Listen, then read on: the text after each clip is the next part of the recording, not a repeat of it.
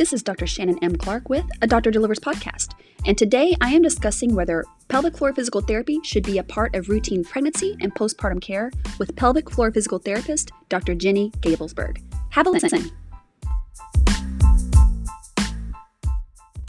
Thanks for joining us. We are being joined today by Jenni Gabelsberg. She is a pelvic floor physical therapist and has her account here or on Instagram at Empowered Mamas Thrive. So thank you for joining us. Sure. This is a very topic that's very near and dear to my heart. I know most people wouldn't think that an MFM is so obsessed with pelvic floor PT, but I am a little, I have to admit. I think, and I'll just give you a couple of reasons why. The first is because I was pregnant one time with twins. I carried them to 31 weeks. And I still have some issues. I've noticed that the way I urinate, my abdominal muscles, they're not quite what they were. Right. And I think, I'm starting to get into where I'm trying to address that, but it's been almost 5 years, but it would have been nice had I done that earlier. And then also I'll give you a patient experience. I remember very clearly, this patient could barely walk. She literally had to have help. And I know there was a lot of eye rolls and you think, oh, she's, she just wants to be delivered. And that's a common because of the pain, they just want to be delivered. But this was beyond that. I mean, it was literally very painful. And I think sometimes when we see them and there's not a test you can run, a certain thing that's physically on them that you can use to diagnose, we kind of dismiss it as, oh, it's just pregnancy. Yeah. And I remember that very clearly. Clearly she had pelvic girdle issues and maybe some symphysis pubis issues going on, but I remember that patient to this day. So oftentimes women are just told, we'll just deal with it and it'll all go away once you have a baby, which is not what we want to hear as well. Yeah. I mean, it may get better, but it may not go away or it may not get better. So, after seeing that patient, I realized the significance of having pelvic girdle pain and symphysis pubic pain. And then also, OBGYNs, I don't know why we're so resistant to it. And we shouldn't be. It's not a hard thing to do to refer somebody or suggest it to somebody. So let's start with that. Why do you think we're so resistant to pelvic floor physical therapy for our patients? Yeah, well, I think oftentimes our OBs and even our urology colleagues, our colorectal colleagues, they're not really taught what we do, where an orthopedic surgeon during their training get a lecture on what is physical therapy, what is e-stim and ultrasound and ionto and the things that more orthopedic physical therapists use, but there isn't that training per se in the fields like OBGYN or urogyn. I think the other part of that is there are at least 80,000 orthopedic PTs in the country. And there are so few pelvic health physical therapists and we're so busy treating that oftentimes we don't have time to go out and be reaching out to our medical colleagues as well. Yeah, and that makes sense. I mean, I don't remember ever hearing about pelvic floor health physical therapists when I was training. I'm hearing more about it now, which is why I'm educating on it so much. So it's relatively new. And now you guys can actually explain. So how does someone first become a physical therapist and then go on to be a pelvic health or pelvic floor physical therapist? Explain that training. So it does make me laugh a little bit that you said that it was new. No, I mean, it's not no physical therapy, but hearing about pelvic floor physical therapy specifically, I mean, I really haven't ever heard of that until within the past 3 to 4 years. And that might just be my own ignorance. But I know I'm not the only one. So I've been educate me. Educate me. I've been practicing in pelvic floor for 24 years and have had a physical therapy clinic for 20 years that all we do is pelvic health. So I'm sorry. So the question was, how do you become a pelvic health physical therapist? So what's the training? Yeah. And then also you can add on to that how someone seeks out someone specifically for pelvic floor. Yeah, perfect. So in general, to become a physical therapist, you first have to do an undergraduate degree in something like biology or kinesiology, something in the medical realm. And then we all have to have a doctorate in physical therapy. So it is another 3 years of education. And some of that is didactic training. Some of that is clinical internships. But when you finish that, most therapists are more of what we think of most commonly as an orthopedic physical therapist. You could go into neuro or pediatrics or acute care, but ortho is a majority of our training. probably 10% of schools have a little bit of pelvic floor. 27 years ago, got one 2-hour lecture on changes related to pregnancy. I didn't even know pelvic health was a specialty when I graduated, eons ago. Now there are some schools that at least like have an elective where it's 2 hours once a week for, maybe 10 weeks. Usually they're not teaching internal exams like we would in a continuing education course. So if you really want to become a pelvic health specialist, once you are licensed, actually, let me back that up. During school, in one of the 3 internships, students can decide to specialize in pelvic health. So like right now we have a local Los Angeles university student who is in with us for a 12-week rotation. And we love that because now we can really very objectively guide their trainings. But after graduation, if somebody's not had an internship, then they're looking at going to continuing education courses.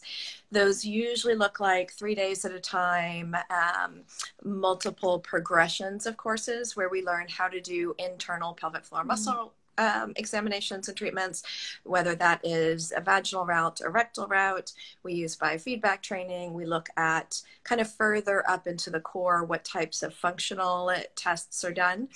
So basically we really focus on treating things like bowel and bladder problems, urinary incontinence, fecal incontinence, pelvic organ prolapse, anything in that pregnancy and postpartum realm. And a lot of pelvic pain, whether that's pelvic girdle pain or more what we consider vaginal pain. Right. So how would someone know that they are specific? Like, okay, so if someone's needing something for pregnancy or postpartum, should they seek out someone that's specifically trained in pelvic floor or pelvic health? Yes, because most of the time a straight ortho PT doesn't have the special training for that. Okay. So I would say anybody who is pregnant and is having any type of pelvic girdle concern, sciatica, back pain, thoracic pain, neck pain, anything like that, instead of allowing someone to say, well, this will just get better after you deliver, why don't you just deal with it for the next 10 weeks? We really don't want that because we want people as active as possible throughout their entire pregnancies. And we know the medical benefits of that, but also we want their strength exceptional to deliver well. So we want to get them to that birth. We also, during pregnancy, would love to see more people in looking at birth preparation. So, talk about that, Yes. Wait, so, I didn't know. I didn't even realize. See, I'm learning something. I didn't even realize that you all can help with that. Yeah, we love talking about that. So if I get anybody in the clinic who is pregnant, we're always having those talks as we're working on them. So one of the kind of basic things that some people think about, have heard about before, is perineal massage. And there actually is nice research backing that up with less sutures needed, less tears, better recovery. So being able to prep that tissue is really nice. And probably one of my favorite things to do is look at positioning. So our traditional delivery position we know is on the back, knees up into our elbows. And in that position, our pelvic floor is at full stretch. And then you are asking this baby's head to come down and out the canal and stretch 3.5 times its normal length. So are there some strategies to be able to try to make that floor a little more lax to help decrease the risk of tears? So probably the 2 most common that we see with less tearing is on hands and knees, because in that position, you've got a lot of weight going into the pubic bone. You don't have the legs, the knees all the way up into your armpits. Pelvic floor isn't as stretched. That position also is really lovely for somebody who has some pubic symphysis pain, like that patient you were talking about, because their legs can't be stretched apart. Those knees are grounded into the bed. But the research really supports the very best ability to not tear being side lying. So, and somebody could be side lying with an epidural or without an epidural. Wait, I'm going to hop in for a second. Please. Just real quick, just as an OBGYN. Yeah. You know that, and I'm just going to talk about this real briefly, but there's this common thought by people who are not in obstetric, do not deliver babies or obstetricians, that we want them on the back and, pushing that way because it's easier for us. Right. That's not necessarily true. You know, and we're trained that way. Yes, we're trained that way, but that's not the only way we're trained. You Right. know, we have to sometimes seek out learning how to deliver in different, when the patient's in the different positions, but it Right. doesn't mean we don't know. One of the limiting factors, though, is the epidural. Some patients can get on hands and knees in epidural. Some can do side pushing in epidural, and then some can't. Mm. It's whether because it's not comfortable for them or because they don't feel enough or it just feels weird to them. But that is an option. I've done it a lot. So Yeah. I don't want anybody thinking that I'm not saying that there's not OBGYNs who are going to poo-poo that. Of course there are. Yeah. There are. But Unfortunately. it's a conversation you can start having with your OBGYN earlier. You know, what are my options for pushing in different positions? Yeah. And then, you know, and I've done that too. And some patients say, I want to go back on my back. So, you know, it's just having the willingness and openness to let them try different things. And I said the word let purposely because that's how they perceive it. When really it shouldn't be that way. It's what the patient wants, or even suggesting it to them is empowering too. Hey, let's try this position. Let's try that position. But, you know, getting around and moving around and bouncing on the ball, and some of that's going to be limited by the epidural, right? So I don't want anybody to think that we're wanting you to push on your back because we just want to get in and out and run. That might happen in some cases, but most of us are open to doing exactly what you just said, and the side pushing and the hands and knees. And it's just a matter of what is more comfortable for the patient. But that's all. I just wanted to say that because it's important. We get beat up quite a bit about that, I think. Yes. And I think probably rightfully so, but also at the same time, I think OBGYNs are much more open to things than we get credit for.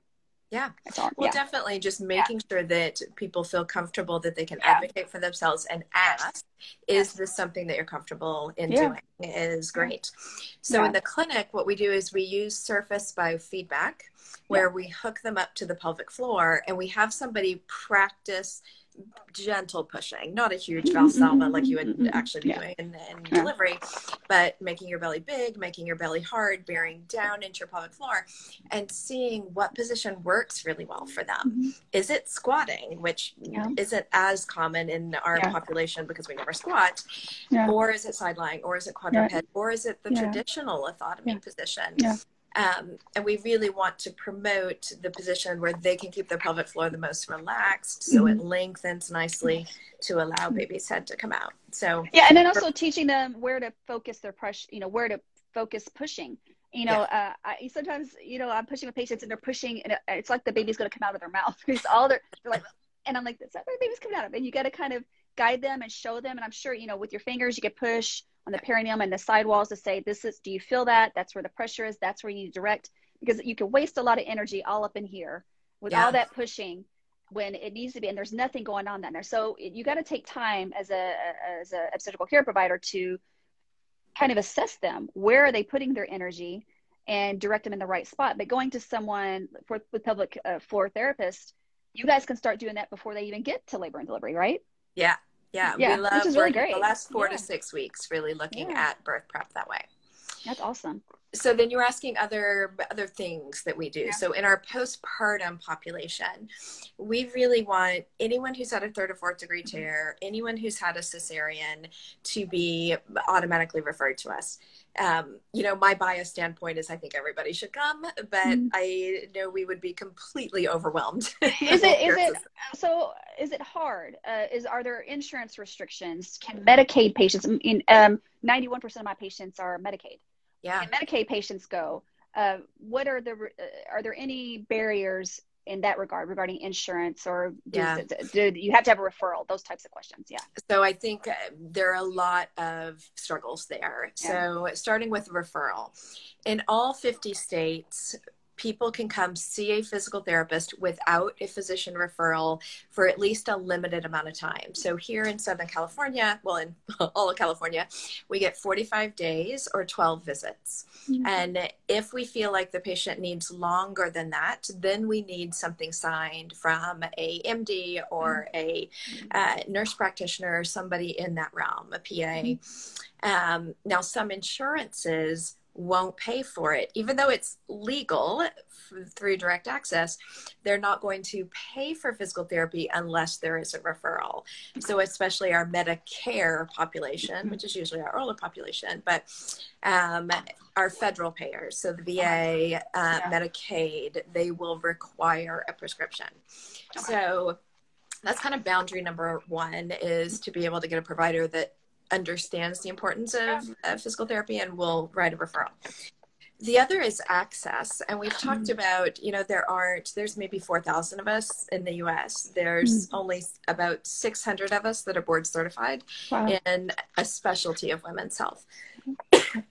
And in the private practice realm, a lot of people have moved to cash only practice, which obviously limits the population as well, which I don't love, because I really feel like if I had significant pelvic pain and I couldn't afford to come to PT Weekly for the next 3 years, then I don't feel like I can run a clinic that is cash pay. So we are insurance based in Southern California. Now, that being said, Medicaid doesn't pay enough for us to be an active provider for Medicaid. So for patients who have that type of insurance, sometimes there are hospital-based public health physical therapists. And so with those, you've got a much better chance of finding somebody who will accept that insurance as well. Okay. Yeah. And I always say that OBGYN practices should have a list of places they would refer, patients, and they definitely need to put, if anybody's listening, put pelvic floor, know who's available in your area and what insurances they accept and don't accept, because that's a good resource to have to get to your patients. Okay, so let's go into, you talked about pregnancy, just real quick. Go over some of the more, and you touched on a little bit, some of the more common reasons why you see someone in pregnancy, as far as certain conditions that might have and what you can do to help. So the most common are pelvic girdle or low back pain patients. They may have sciatica coming down their leg.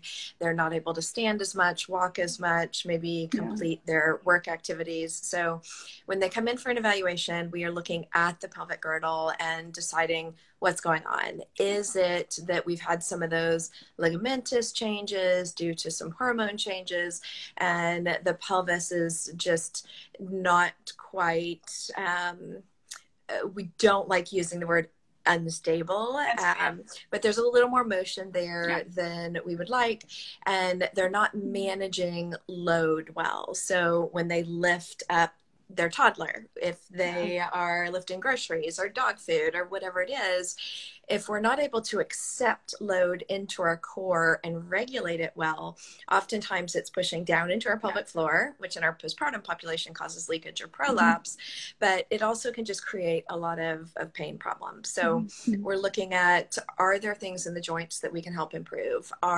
Is there just a lot of muscle tension because postures have changed, weight distribution has changed, center of gravity has changed. So being able to help fix some of the posture related things, and giving a lot of strengthening type exercises to be able to get them more functional and keep them that way all the way through delivery. So in that manner, we are kind of focusing on our patients more in an orthopedic way. Although a lot of your straight ortho PTs get very nervous touching pregnant patients. It's something that we're doing every day. And so how would someone know that what they're experiencing, obviously we're going to go beyond, we're ruling out that there's anything else going on. It's not preterm labor. You're not having any bleeding. You're otherwise okay.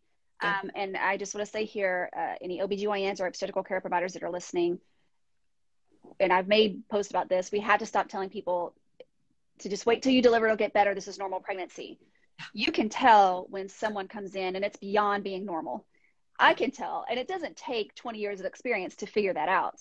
If someone's having to use something to walk into your office, if they're repeatedly telling you at every visit, it's not getting better, it's getting worse. It's now I can't work, now I can't this, or if they're asking you to take them off work at 20 weeks, it's not because they're lazy. It's probably because there's something going on that they can't. And I found by and large that most patients don't want to come off work because they need to make that money. They need to support their families. And it's not because they just want us to take them off work. It's probably because something's not allowing them to do their job because they're in too much pain.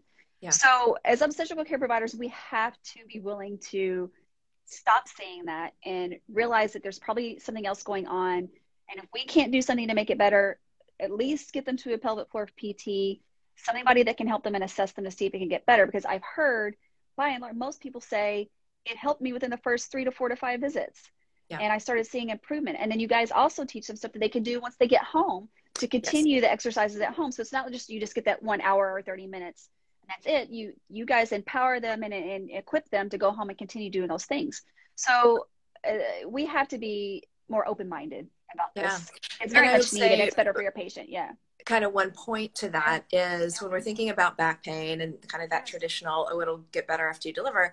What we see in the literature is that 25% of people with back pain develop persistent back pain postpartum that does not just automatically go away. So so much better just to address that. And mama is going to be much better at being a strong participant in labor than not. So let's keep them as active as possible.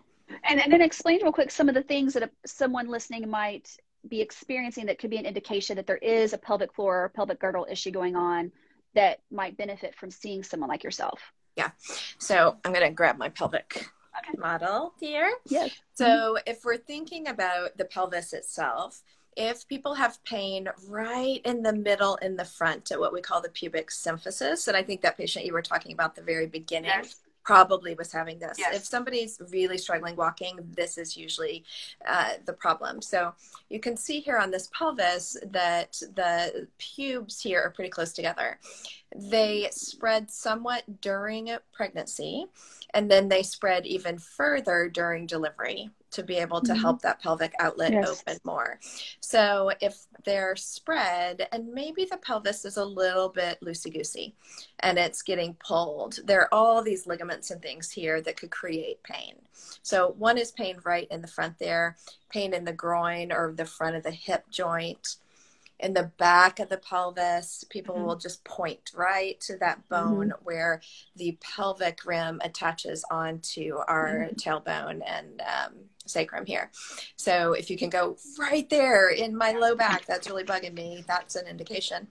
If there's pain that comes down into the bum and even down into the leg, that is a huge indication. And then anything up in here into the low back as well would be people who are really great candidates for coming in. Or if they've got toddlers or, you know, job requirements that they're not able to do for some reason or another, they would be great to send in as well. Yeah.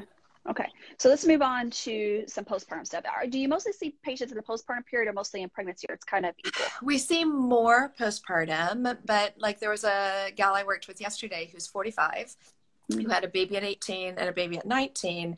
And she still has stress incontinence, frequency, lack of sexual appreciation, gas control problems. Like she should have seen us 2 decades ago and not 45. So that's just, you know, one of many, many, many cases we see where we're not necessarily getting them timely postpartum. And women think, oh, well, that's normal. You know, my aunt had that, or my grandma had to have surgery because her bladder was falling out, or, you know, no, everybody leaks after having babies. I mean, it's almost like we are supposed to expect our bodies to break down after we give birth. Yes. So, you know, and listen, to a certain degree they will. I mean, we're going to be uncomfortable and we're going to have some sequelae from giving birth, but it should be limited and temporary. It shouldn't keep persisting and persisting and persisting. The body, you know, the body's an amazing thing, especially in pregnancy and postpartum. I mean, our body goes through incredible things, and it can, you know, get back to normal, and things can go back to normal to a certain degree. But if it's not, there's a problem. You shouldn't still be suffering the consequences of delivering weeks and years later, right? Right. And I mean, somebody has a little knee surgery or a little shoulder surgery, and they are referred to physical therapy 3 times a week for 6 weeks. And I'll probably get it from my fingertip. Right? I mean, I'll probably get it. I'm serious. I will probably get physical therapy. Yeah. Because my finger's fused right now. I will. And I probably should. I'm a surgeon. I probably should. Exactly. So you need that fine motor control back. Yeah, for someone who pushed a human out of their body. Right? Yeah. Exactly. You birthed a human. You really deserve a little bit of and not just vaginal delivery, but also cesarean. I mean, I had a cesarean. I has some sequelae too. So people that still have pelvic floor dysfunction and have never had a vaginal delivery. So I just want to put that out there. That's true. So So let's talk first about urinary. You touched on a little bit urinary incontinence in the postpartum period. Yes. When is it not normal? When should they see you? What can you do? Okay, so it is never normal. Common, but never normal. So if someone is leaking at 3 months postpartum, they should be seen. Yeah. That if they had some temporary leakage because their pelvic floor was so lengthened, they had a 4th-degree tear, something else was happening, then we want to respect some of that recovery time, healing time, but it really shouldn't be past 12 weeks. And if somebody has significant leakage, then it impacts their exercise ability. They start limiting that sort of thing. So what we see is at least a third of women in the United States leak. And a majority of them are coming from pregnancy, and especially those who had a vaginal birth. So one of the other really scary stats is that the #1 reason that women are put in nursing homes is urinary incontinence. So why on earth are we letting women leak for decades when it's just going to then continue and maybe lead to some other sequelae like prolapse or fecal incontinence? And so it's just this vicious cycle that we really would love to be able to help resolve quickly after pregnancy in that first year and not be seeing people 2 decades after. Right. And you also touched on pelvic organ prolapse. Pelvic organ prolapse is essentially where the cervix can actually prolapse into the vagina and come down into the vagina. Also where the bladder is could start to droop, or where the rectum is can start to bulge into the vagina as well. And you typically think that someone with pelvic organ prolapse is going to have had multiple babies, has had multiple vaginal births, a big baby here or there. Those are the most people that you see with pelvic organ prolapse. But it was about a year ago, I had an 18-year-old, 18, who had her second baby, 2 vaginal deliveries, and they weren't huge babies, who had severe pelvic organ prolapse, severe. So it can happen to anyone. It can happen after 1 birth. It can happen after 2. It can happen after 10. Every individual is different. The fact is that if it's there, it needs to be addressed. So do you guys step in before they go to surgery? Like, are there things you can do to try to help to either prevent having to go to surgery? Is that where you guys come in? Yes. And please, please, please sign us up for that. We are always ready for that. So when you look at the research, they grade prolapse on a 0 to 4 scale, which you know. Grade 1, 2, and 3 are shown to improve with consistent pelvic floor physical therapy. Now that looks like 16 to 20 weeks of consistent care. But what we see is the 2 most common symptoms, which is a pelvic heaviness, kind of like you've got a tampon half in and it's falling out. The heaviness resolves, and what we call a post-void dribble. So you think you're done peeing, you go to stand up, and a couple drops come out either on the toilet seat or on your underwear. Both of those are just huge signs of prolapse, especially bladder prolapse. So the literature also supports that prolapse can lift a grade with consistent therapy. So we are looking at being able to strengthen from below, but one of those things that I mentioned about load transferability, that is really huge. So can I do a little demo? Sure. Okay. All right. So we have our pelvis, our vulva puppet here. So normally at the opening of the vagina, we wouldn't see a lot of tissue. But if I shove in, this is actually a little breast squish ball, stress ball that we use for clogged duct education.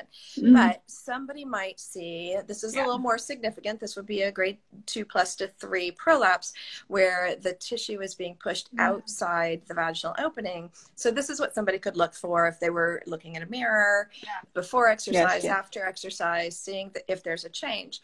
But what we have to be able to manage is not just strengthening here, but if we think about the way that the vulva is positioned, if the belly isn't strong and somebody's having problems with diastasis or just truly just core control or constipation, let's throw constipation in there, then what happens is you just keep getting this bulging down below every time you lift a bag of groceries and go to the bathroom and, walk your dog.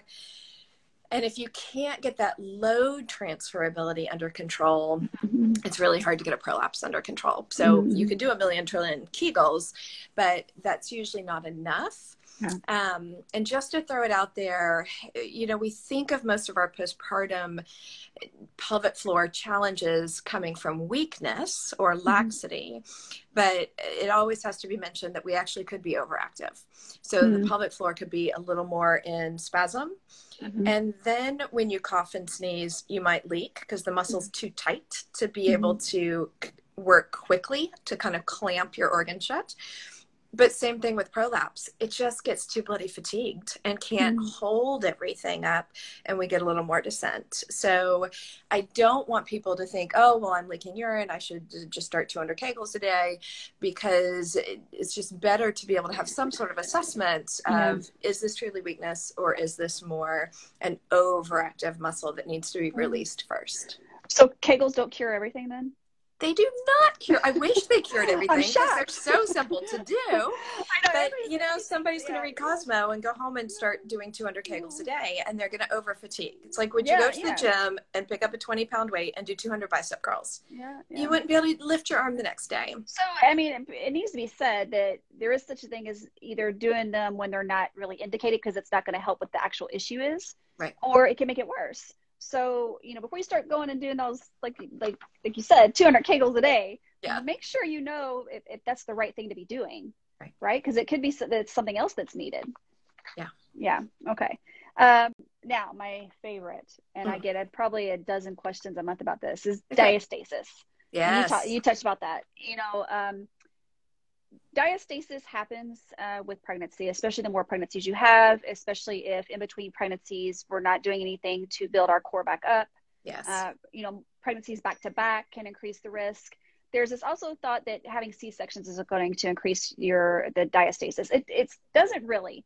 I mean, if you've had multiple C-sections where we've had to go in there, and I've seen, and we get a lot of patients who have had multiple C-sections from other countries, and I come in, they have no rectus left. It's just completely obliterated by the time I get to them, and there's really nothing you can do. And just while we're on it also is that, yes, we separate the rectus muscles when we do a C-section, and everybody's like, why can't you just put them back together? Well, they're muscles. And if I start putting stitches in them and you move the wrong way, or that stitch rips and you tear that rectus muscle, you can get a big hematoma. So putting in stitches is not the option either. The best thing you can do is have a good core before you get pregnant, keep doing it while you're pregnant, and then build it back up after you deliver, right? Right. So where can you guys fall? And then if something happens and you don't, and sometimes even if you do all that, you still can get it for whatever reason. How can you guys help with the diastasis? And when does somebody need help with the diastasis? Yeah. So what the research shows is if you have one still at 12 weeks postpartum, you're probably going to have it 5 years later. So when you think about the rectus abdominis being the two long six-pack muscles in the front of your belly, there is always a divot between them. So there's a connective tissue called the linea alba, and that is normal. There should be a divot there. Your muscles aren't hooked together. And again, which makes repairs harder, right? Because they don't live that way. So there's always a divot. During pregnancy, as those muscles get longer, they finally go, okay, I'm done. Like, somebody else do some stretching and we're going to separate.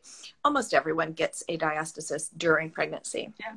So what we are looking for is how wide is that separation now postpartum?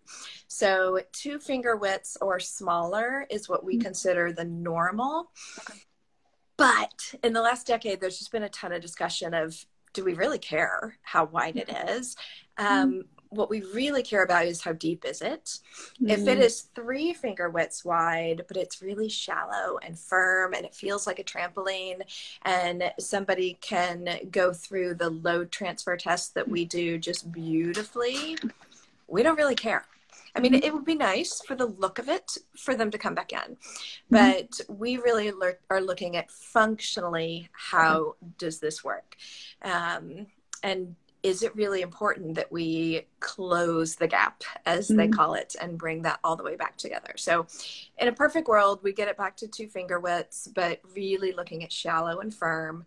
And so when somebody curls up into a crunch, there's no tenting where kind of all the tissue blows through that opening, and there's no depth or bogginess really down deep as well. So we really look at strengthening the deepest pelvic floor, the deepest abdominal muscle the most at the beginning when you're doing diastasis recovery, because that muscle comes across the belly and it interdigitates through the back of the rectus. So the stronger that transversus is, it pulls everything down. But the transversus is a automated muscle. So before you cough, before you lift your leg, before you lift groceries, your transverse abdominis is ahead of you by about 1/8 of a second, and it contracts. It supports your core, it protects your back, it does all those things. But then we live through a pregnancy, and those muscles get so over lengthened, very often we lose our automation.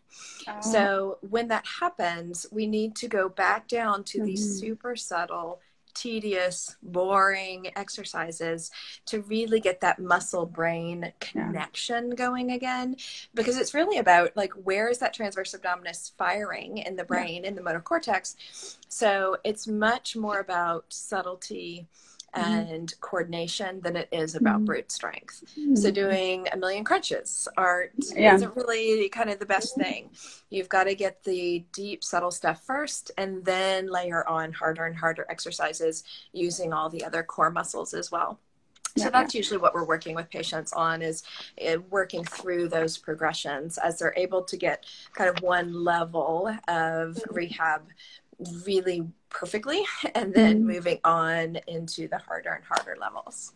Yeah, and then also working on the core muscle, the muscles. And there's, just like you mentioned, sorry, it's a fly in my office. You know, you have the rectus muscles, and everybody just always thinks about the rectus muscles, but you have the transverse abdominis, you have the obliques, you have a whole gamut of muscles that's involved in the core that are all have a role in helping to support your core, which having a strong core helps your back, helps your pelvis, because it's all intertwined.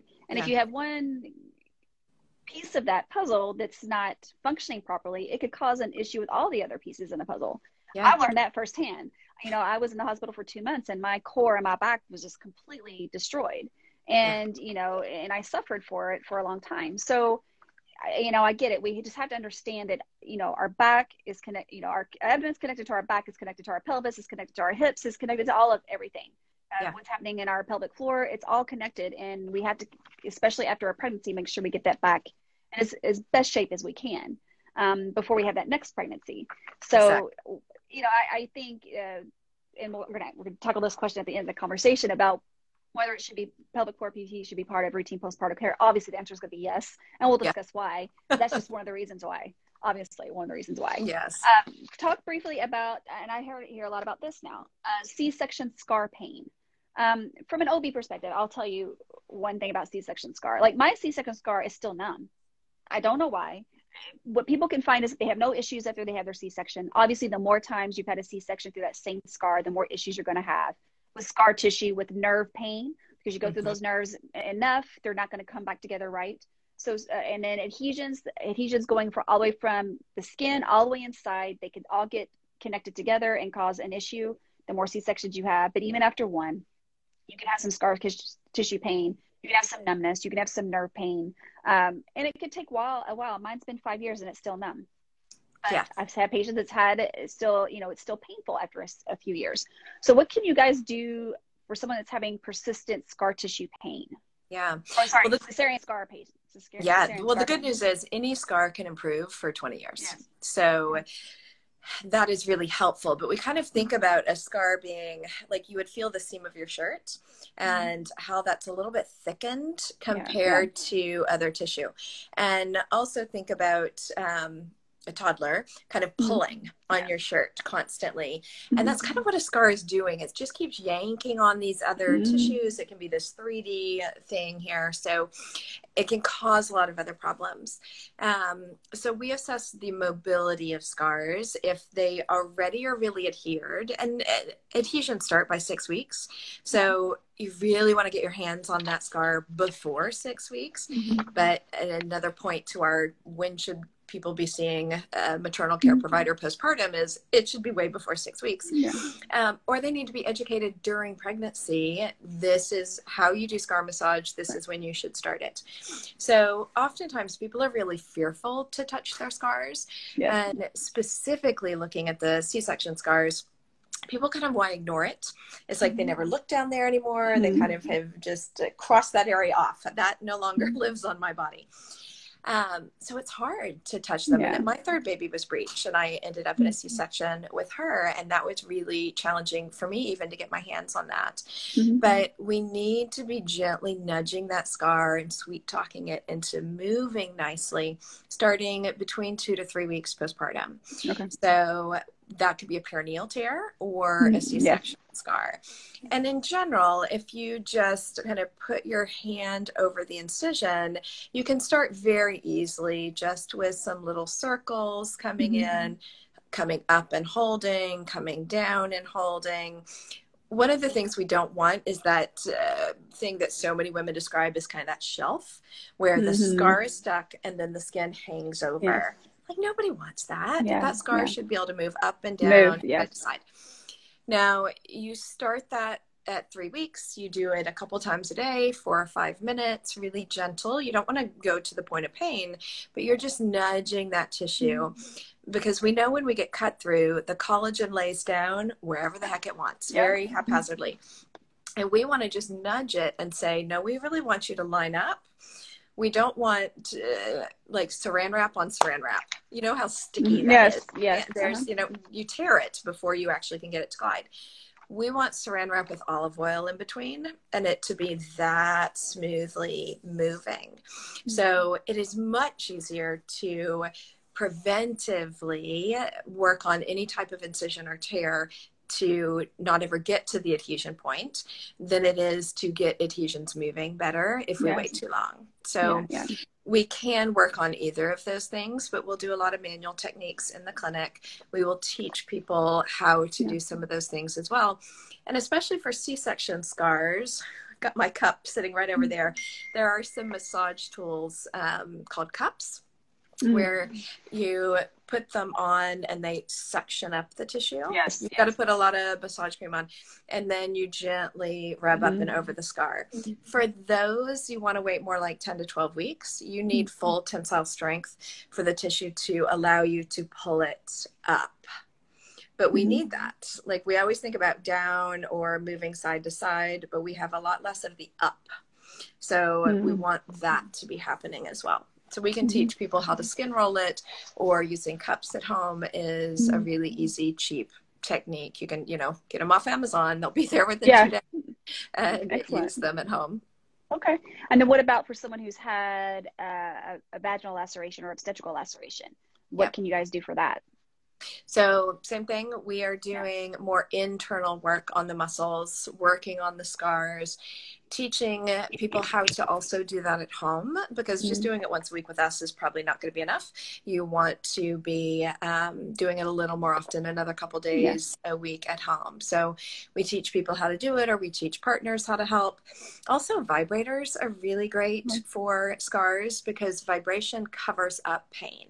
They run on those same A delta and C fibers. So somebody can put the vibrator onto a really tender spot and then turn on the vibration and massage around it 2-3 minutes. And that helps flow and oxygen and helps everything heal nicely as well. And when can they start doing that in the postpartum period? 3 weeks. When is it? 3 weeks. Okay. Yep. Does it depend on how bad the tear was? A 3rd or 4th degree tear, I probably would wait a little bit longer. It's kind of that fine line because you don't want adhesions. You really want that to move. But with them, they could start some pelvic floor contractions, Yes. which is going to naturally pull on the scar a little bit and help the collagen lay down properly as well. Yeah, and I just did a short video about this the other day about the importance of, if you do have an obstetrical laceration after a vaginal delivery, you need to know exactly where you tore, how bad the tear was. Yes. Because there's so many places I've seen people tear after a vaginal delivery that I never thought they could tear. I mean, I've been doing this for 20 years. I've seen just about everything, but it can happen. You need to know exactly where you tore, what the consequences are for future deliveries, if there's any special considerations for the recovery and the postpartum period. Everybody wants to know how many stitches we had. We don't really do individual stitches. We just keep putting a suture and we run. We do layers. So it's not even that. It's about, what kind of tear you had, first degree, second degree, and there's different variations of a third degree and then a fourth degree, whether it's a sulcal tear, which I won't go into that, but that's a whole nother type of tear that's in your vaginal vault. We can have them all the way up to the ischial fat pad, which can even expose into the pelvis. Yeah. The labia majora, minora, the perineal tears, all of those tears, especially when you get to the surface where the introitus is or the opening of the vagina is, that can contribute also to painful intercourse. So knowing where you tore, so when you go see a pelvic floor PT, you could say, this is where I tore. They might likely be able to tell if they're doing an exam, but just so you know, so they know where to do the work. But it's important for you to know. You need to know where you tore, and it's okay to ask. If anybody gives you crap for asking, that's on them, not you. It's your body. You should know exactly where they're repairing. Yeah. Okay. That drives me crazy when people I know. don't know, because as you talked about, a third or fourth degree tear has some other implications. Yes, and often if somebody actually is doing beautifully postpartum with a third or fourth degree tear, when we see them in the clinic, it is more menopause time. So the tissue is thinning, and now we're starting to see some fecal incontinence or fecal smearing with activity. And so those patients, they need to be educated about how important it is to keep that strength up as we age, so they don't end up back in our clinics going through menopause when these other things finally present themselves. Okay. Since we touched on it, can all pelvic floor physical therapists do a vaginal exam or an internal exam or rectal exam? They should. So in our level 1 courses, we teach internal vaginal exams and muscle mapping. So you should be able to know, are you on the bulba cavernosus or the pubococcygeus, or even we do obturator internus and kind of any of those muscles that come in and connect. We look at pubococcygeus abruptions as well on the being able to look and see, do we think that muscle has pulled off the back of the pubic bone a bit? That is more in our advanced pelvic floor vulvar cases. And then people don't have to take the colorectal side, which teaches rectal exams. Being biased about it, I think you can't treat everything we need to treat unless you also can assess rectally. And those courses teach us more about constipation, fecal incontinence. We bring in our male counterparts where we're looking at male anatomy and male pain and male incontinence as well. Pudendal neuralgia, some of those higher level things. So it depends on how far people are through their training, but even level 1, they should be very competent doing internal muscle exams and prolapse. We do prolapse in level 1. This is a question. It wasn't in our outline. We always exchange before we do these conversations. But I was asked about this recently. Do you guys do any kind of work with someone who's had trauma, who is concerned about having a vaginal delivery and exams and helping to? I mean, what can you help someone, and what can you do? I mean, I think it's an important thing to ask, because there are patients who have had trauma, and childbirth exams are extremely traumatizing and triggering and stressful for them. What can a pelvic floor specialist PT do to help them in that situation? So in our level 1 courses, we are really looking at like Penny Simpkin's work on when survivors give birth.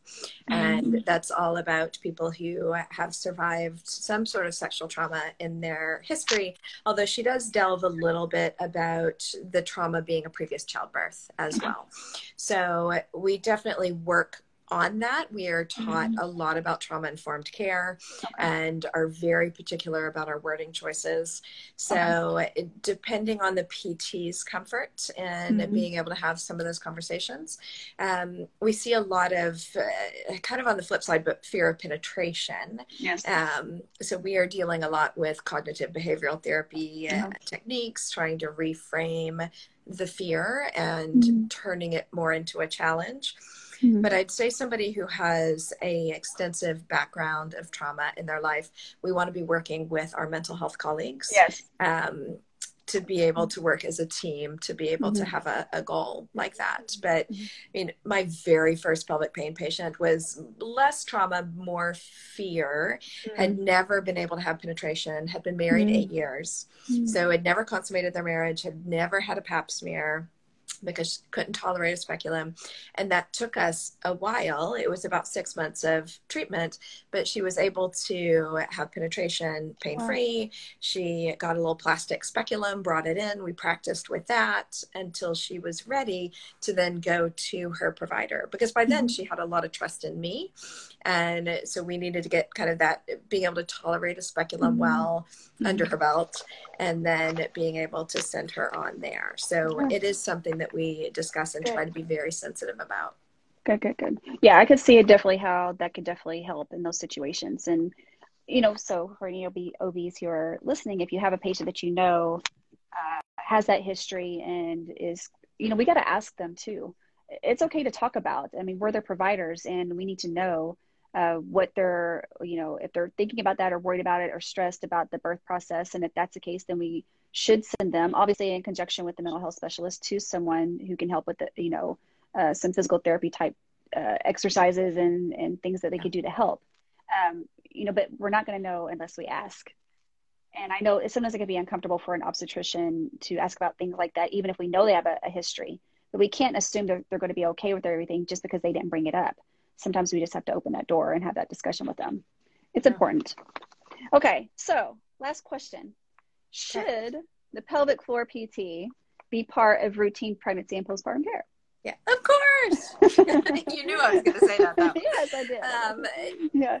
I do think there are just so many changes, whether it is the muscle lengthening, it's our postural changes, it's our automation of how our core works, like all those things really could benefit. In France, every woman who delivers gets 10 visits of physical therapy, no matter what. If they've birthed a child, they get physical therapy. And I remember in the last 2 years, probably, I had a gal who was being a surrogate for a friend who was French. And she emailed and was like, why isn't this a thing? I couldn't tell you because I am a huge advocate for it. And a lot of other countries are doing that. And some countries are even doing more birth prep, starting like 26, 28 weeks, sending people in to get ready for delivery as well. So even if we could just get them for 6 visits, like that would be amazing to be able to really address these things. But somewhere in a mom's education needs to be, if this happens, it is not normal and it can be addressed. If this happens, it is not normal, it can be addressed, because it's just, society really pushes it that all of this is normal. Isn't it funny when somebody leaks, when they laugh or jump? And that's just not okay. Yeah, it's not normal. You know, with social media, we see a lot. And I get the humor in it, I do. But it's not humorous to the person that's watching the video that probably is going through it. And it's not normal. And that's the kind of the line it toes. Is it meant to be funny, or is it trying to say, oh, well, everybody has it, so it's funny? It's not normal. You don't have to live that way. There are things that can be done. And, you know, we don't have to give up our bodies for the sake of having kids. Yes, we go through a lot, and our bodies are built to withstand a lot. The pregnant body is amazing, and the whole physiological process and everything we go through is incredible. What a pregnant person is designed to tolerate, to be honest with you, it's amazing to me to this day. But that doesn't mean that we have to live after we give birth with the consequences of it. We can have a quality of life. We don't have to have incontinence. We don't have to have chronic pain. We can talk about it. We can ask, and we can expect to have someone that's going to advocate for us and get us the help that we need. You know, if you're feeling dismissed, go to someone that's going to listen to you. And that's why I feel like it's just so much brushed under the rug. Like, When you had kids, what do you expect? Yeah. Ugh. If I had a penny Right? for every time I heard that. Right? I mean, I just don't that mentality needs to change. It really does, because it's not fair and it's not appropriate, and it's just kind of dismissive. Well, it is dismissive. It's very dismissive. Yeah. So if you're watching this and you're going through these things and you're afraid or embarrassed to talk about it, don't be. You know, there's someone that's going to listen to you and help you get help. And, you know, look for how can people find pelvic floor PTs? Like, how is there a certain date registry, or is there, like, how would someone go about looking for someone in their city per se? Yeah. So there are two main nationwide, at least for the people in the US listening here, websites that you can go to. One is www.hermanwallace.com. And that actually is the group that I teach nationwide courses through. And they have a find a provider button, and you can put in your zip code and find whoever is closest to you who has gone through their trainings. The APTA, so the American Physical Therapy Association, also has a pelvic health section. So that would be aptapelvichealth.org. And same thing, they'll be able to have a find a provider button where you can look up your state and try to find somebody close to you as well. Do you have any kind of courses on your website or anything that's available that people can, what do you have available? So in Southern California, my clinic is called Women's Advantage Physical Therapy. And so we're in Torrance and Long Beach, which is just south of Los Angeles. So if somebody's looking for in-person care, we have 10 providers, and all of us, it's all we do is pelvic health. If you are somewhere, like right now I'm working with a gal from West Virginia, and there's nobody anywhere close to her that has been trained to do any of this type of work. So I do have a 12-week postpartum online recovery course.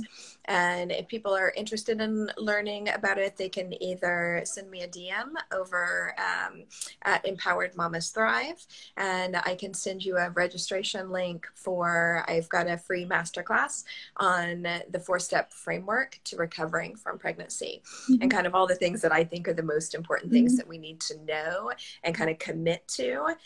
Because what we see is there are 8,000 books on how to breastfeed and how to care for your child and how to get them to sleep and, you know, all of those things. But as soon as we deliver, there's nothing about us. It's like pregnancy, how should you eat? And, you know, all those things. But there's just that huge lack of support and kind of expert guidance that is research-based for the postpartum period. So if people are interested, shoot me a DM and I will send you the registration link for the master course, and then that tells a bit about the course. I'll put your information in the caption under this video on my feed. So you can get to Jenni's Instagram account and go. Is it in your link and your profile on your Instagram? Yes, I can add it in to make it come up correctly. Okay. Well, I don't think there's a whole lot of questions I was watching, so I went ahead and used it full time. Awesome. So we're gonna get shut off here in a few minutes, but I want to thank you so much for your time. This is very, very good. I think it's a great representation of what pelvic floor PTs can do. There's so much you guys can do, and I'm here to advocate for pelvic floor PT for everyone. And I know there's not a lot of you guys, but also if anybody's listening that's going the PT route, this is an option for you to specialize in, because it's very, very much, you're going to have patience, always have patience. Anything that has to do with babies and delivering, you're going to always have patience, right? So go for it, you know? Teaching our level 1 course is my favorite of all the courses I teach, because people come in kind of deer in the headlights, and maybe somebody was going on maternity leave and they're kind of being strongly encouraged to go take this course, and everybody doesn't know what to expect with vaginal exams. And my goal by the end is to really get it to click for them and to have them fall in love with pelvic health, because it really is we need more specialists. Yes, we do. You said there's only 4,000 in the state and the country, I mean? In the U.S. That's crazy. Yeah, that's not enough. No. That's not enough. Okay, well, thank you so much for your time. Have a great rest of your day, Jenni. You're welcome. Follow Jenni Gabelsberg at Empowered Mamas Thrive on Instagram. Go to the caption under this video and get some more information that we talked about here. And thank you so much. And if you have any questions for her, you can also shoot her a DM on Instagram, right? Yeah, of course, anytime. All right. I thank you so much. Oh, it's my pleasure. Bye-bye. Thank you. Bye-bye.